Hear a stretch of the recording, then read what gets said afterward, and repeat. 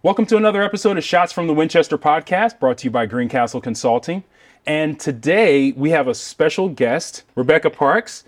She's the regional president of Northeast USO. The USO stands behind you from enlisted to the time that you transition out of the service. And they're also helpful to your families. And so Rebecca is going to give us a brief history on the USO and a little bit more about what services are available through the USO. So let's get started. Thank you for being on the show. Thank you for having me. Very much so. And let's get real brief history on what the USO is, or how long the USO has been around, and just a little bit about how the USO started. Great. So the USO was founded in 1941. We've been around for over 80 years, and we have been by the side of service members and their families during that whole long period of time, through many different generations, decades, through different war and peace times. And the really amazing thing about the USO is that we've evolved over those 80 years significantly, and we've had to do so not only because of where our service members need us has changed, but also how they need us has changed over the generations. And so we've stayed core to many of our programs and services, such as our entertainment. We have entertainers all over the world now who are both virtually and in person doing entertainment tours and boosting morale for our service members, especially those who are deployed and overseas. And that's something that we've done since the start. A lot of people remember the USO with Bob Hope and other entertainers like that. And, the way that I like to think about it now is that there's not just one entertainer that's really important. It's many. There's the YouTubers, the people on gaming on Twitch and other digital platforms like that. And the way that we can connect with service members has changed significantly. So our core is to boost morale, be by the side of our service members and families. We've opened centers all over the world. We now operate over 275 locations. Wow. We have both physical locations, mobile centers that can travel to hard-to-reach locations. And we also have programs like Program in a Box and USO To Go, where there are locations that we can't send staff or not able to build a physical location where people can come to. So we bring the USO to them.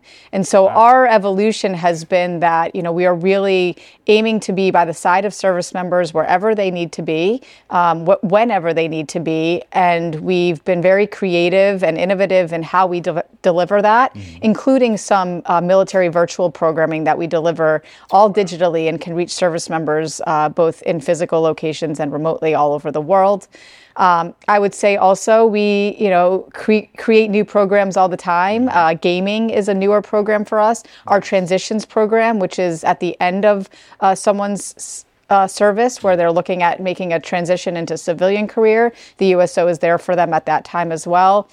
Wow. And even programs like our K9 program, where we kind of bring a furry friend, to boost some morale during some challenging times. That's great. And one of the things that Greencastle does is that we have some of the service dogs come in here and help them train inside of locations so that they can train to be out with other service members and stuff like that, which is really cool. So can you speak to the commitment that the USO has for the service members and their family? Yeah, our commitment is that, we are there for all of those who serve. There are all the people out there who have made the commitment to, whether it be the person serving and their families. And so a lot of what we do, it's really important that we're supporting families as well, whether that be during periods of long deployments or changes of location where they're moving frequently. And the USO is really there as a community for all of those different times throughout someone's military service. It's our commitment to those who have made a commitment to our country that we're there for them. And our belief is that the USO is the way that all Americans should support our troops and their families. And we are a 501c3. We're a nonprofit. We work very closely with the government, but we are not a government agency. And so we need the support of all Americans, companies that are out there like Greencastle's support for us to be able to fulfill our mission. That's amazing. One of the things that that gets in my head is when I was overseas in Bosnia, and I got to see Joan Jett play. Okay. And that was USO. Yeah. They had a lot of movies that came over. I saw The Matrix over there, a few other things, and I experienced the USO, but not being aware that the USO was actually the cause of those things that gave me that peace of mind that made me feel like I was in a normal place, but even though it was a war zone. What does it mean to service members when they receive these care packages from people overseas? Can you walk us through that? Like, how does the service package get put together? And then what does it mean to the service members when they receive these? Absolutely. Care Packages is one of our largest programs, and a very meaningful one. In many ways, it's a token of appreciation where people here are packing them. So we pack the care packs with many of our corporate partners and volunteers. And it is a way for, on the receiving end, when they are either provided to service members right before a deployment or sent overseas to units that have requested them, when they receive them, I think the main feedback that we get is it was obviously the supplies are great, there's snacks, there's toiletries, we have different care packs, but really it's that sense of connection, that it's a token that someone back home is thinking of them. It makes them think that they are being appreciated back home, and that there is that sense of connection. And so I think it's really our way of, again, providing goods and services, but also that connection point, so that they know that people back home, their family, their country, their community is thinking about them. Wow. And that on the way that they're put together, it's also a way for our corporate partners and volunteers to be part of that. It's doing something tangible that they can then send a note within a care package that says, thank you for your service, or we're thinking about you, and ways of, again, making that connection. That's beautiful. That's a beautiful thing, especially when you're out there. You feel, you're surrounded by people, but you feel alone. You're out there, your family's here, you're in a foreign country. So it's amazing to feel that, to see that. And I've experienced that myself. So I totally appreciate the USO for being out there and making these packages and things for the service members, because it's important. So you're the regional president, and that's a position.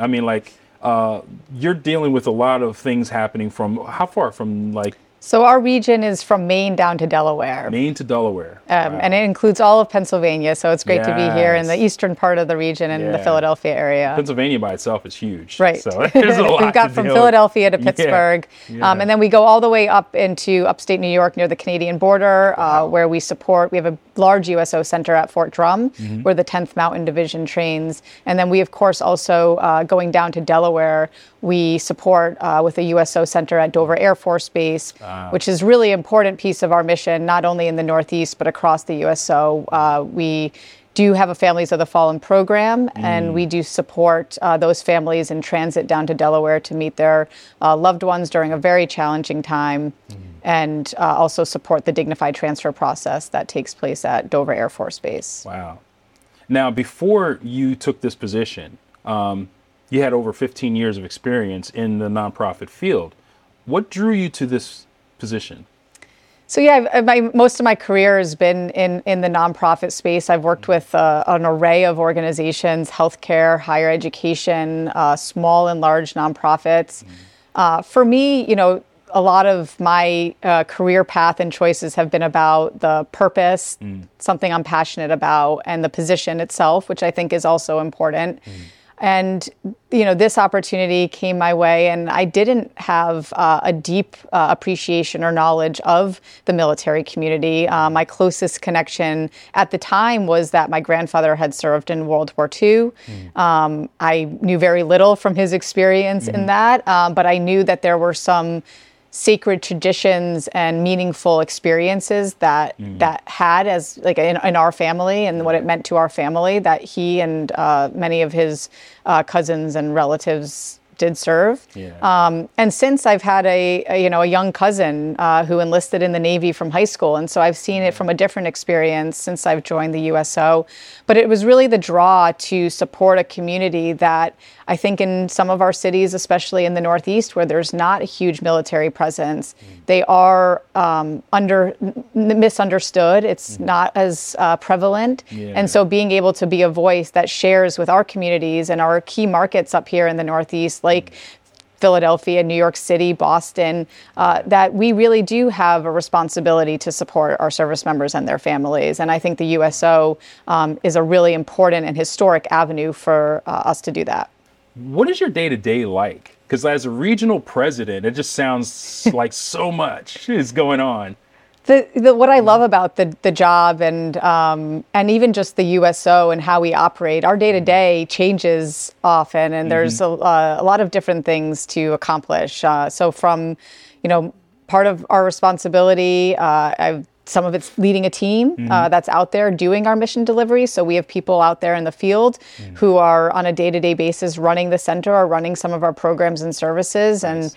And, our team oversees that field work and our mission delivery, which is, essential to everything we do day to day. We have a volunteer workforce that we partner with. So the USO at large has over 20,000 volunteers. Wow. And so without our volunteers, that mission also wouldn't be able to be fulfilled. And so it's ensuring that our team and our volunteers are having the resources that they need to be successful, and that the people that are serving the USO as employees and volunteers, again, have the resources and the training and professional development that they need to be successful in each of their roles. Yeah. And then there's a lot of external facing work, working with our corporate partners, our donors, foundations that support the USO, building brand awareness across the region and finding community partners that can help us do that. Yeah. So the day-to-day shifts a lot. And then, of course, the environment that we operate in shifts on a regular basis. The USO is often most needed when we least expect it. And there are even a lot of global events happening right now that, that are examples of that. Yeah. And so we often are also looking at the future to the degree that we can predict it and making sure that we're set up for success for the known and the unknown. Wow, that's important. To note that you are, even as a regional president, that there's so much shift and so much change and evolving, leads me into the question, what is the future for the USO? As you project into the future, are there new challenges that are maybe coming that you're looking to head off, or are there any new developments, new programs? From a program side, we do have a whole host of core programs. I spoke about some of them, our K-9 program, our transitions program, are two examples of that. We also are heading into holiday season, and so USO Holidays is another one of our core programs. While we celebrate holidays throughout the year, the end of year is a busy time as it relates to holidays, and often when families are separated, that's one of the more challenging times. And so we're ensuring that we're there both for service members who are deployed or in new locations, as well as their families back on the home front. One of our evolving initiatives that's not program related, but crucially important to the organization is our brand and our evolving brand. And we've moved to branding that speaks about the people who serve. And so really honing in on that the USO is there for all of those people who are serving, the child who's moved locations and has to go to a new school, the spouse who's away from their partner during the birth of a child, and then just all of the other circumstances that people find themselves in that as it relates to military life. And so we are really evolving our brand to be more about the well-being of the people who serve and really about those individuals and bringing their stories to life. And so that's a key strategic initiative for the organization to have our brand begin to represent that more and more in the market. That's awesome. Yeah. And to see that and to understand that the USO is behind you as a service member. And if you don't recognize as a service member, especially if you're active duty, if you don't recognize that, hopefully if you're listening to this now, you'll do some research and you'll figure it out. Also maybe help and support, because support is very much needed. Where can someone find a way to support the USO? So the best way to learn more about the organization and to find ways to support us is to go to www.uso.org. There are several resources on our website. Our website links to some of the different local websites and the locations where we have centers. And so you can drill down if you're in a location and learn more about where you might find your nearest USO. And then, of course, uso.org/donate brings you to all the resources for which someone could help either make a monthly donation or make a one-time donation, as well as learn about other ways to get involved with the USO, including our volunteer opportunities. As I mentioned, we are made up of over 20,000 volunteers, many more volunteers than we have staff, and we really rely on those volunteers to deliver our mission on a day-to-day basis. That's amazing. That's really cool. Last thing I want to get into, I want to talk about leadership tips. We like to leave our audience with a leadership tip, and as a regional president, that you're leading a lot of people. You've got a lot of people, direct reports. Can you tell us something that might be helpful to someone that's a leader in their day-to-day practice, in their day-to-day work? Sure. Well, I'll leave two. I'll have two. Okay. And I think both are important. One's a little bit more about the team, and one's a little bit more about self. Okay. I think what I would say as a leader. I think it's really important to be self-reflective and self-aware. And so we all have our strengths and we all have weaknesses. I'm a big believer. I grew up an athlete. I played college athletics. A team plays to their strengths. And so I'm a big believer in identifying and helping team members build and flourish in their strengths. And also ensuring that to be self-aware and know what you as a leader are better and not as good at, and making sure that you find team members who can help fill some of those gaps for you and really empower them to do that work and celebrate that. So I think from a team perspective, it's really kind of looking at the team as a whole and helping everyone play to their strengths and build upon those strengths and empowering them to do that. Nice. So that would be tip number one. And then the second, I think, is more of a self tip, and it's really about time management. And so I kind of talked about, how a day-to-day can change and evolve, and we are all in a lot of meetings often. And so I think one of the tips that I've taken on board and has been shared with me in the past is about how to time manage. And the tip that I've found most helpful to me, and I've given to many others who have found it helpful, is really creating a prioritized list. And it sounds like a simple task, but if we were working off of nothing, the day can kind of take you in so many different directions. Then you end the day and it's thinking, well, what did I actually get done today? So I'm a big believer in starting and finishing the day with a list, and it's an evolving cycle. So you end the day, you look at the list for the next day and recalibrate, and then you start your day looking at the list and try to work through that.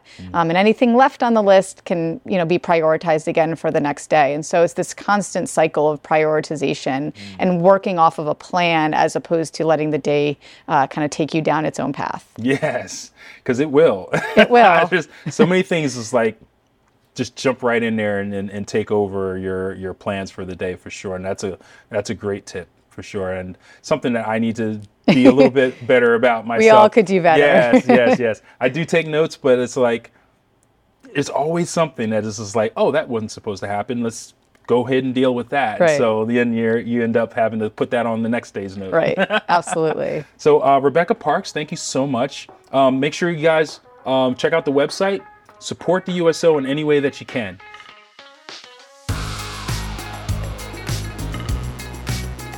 Thanks for tuning in.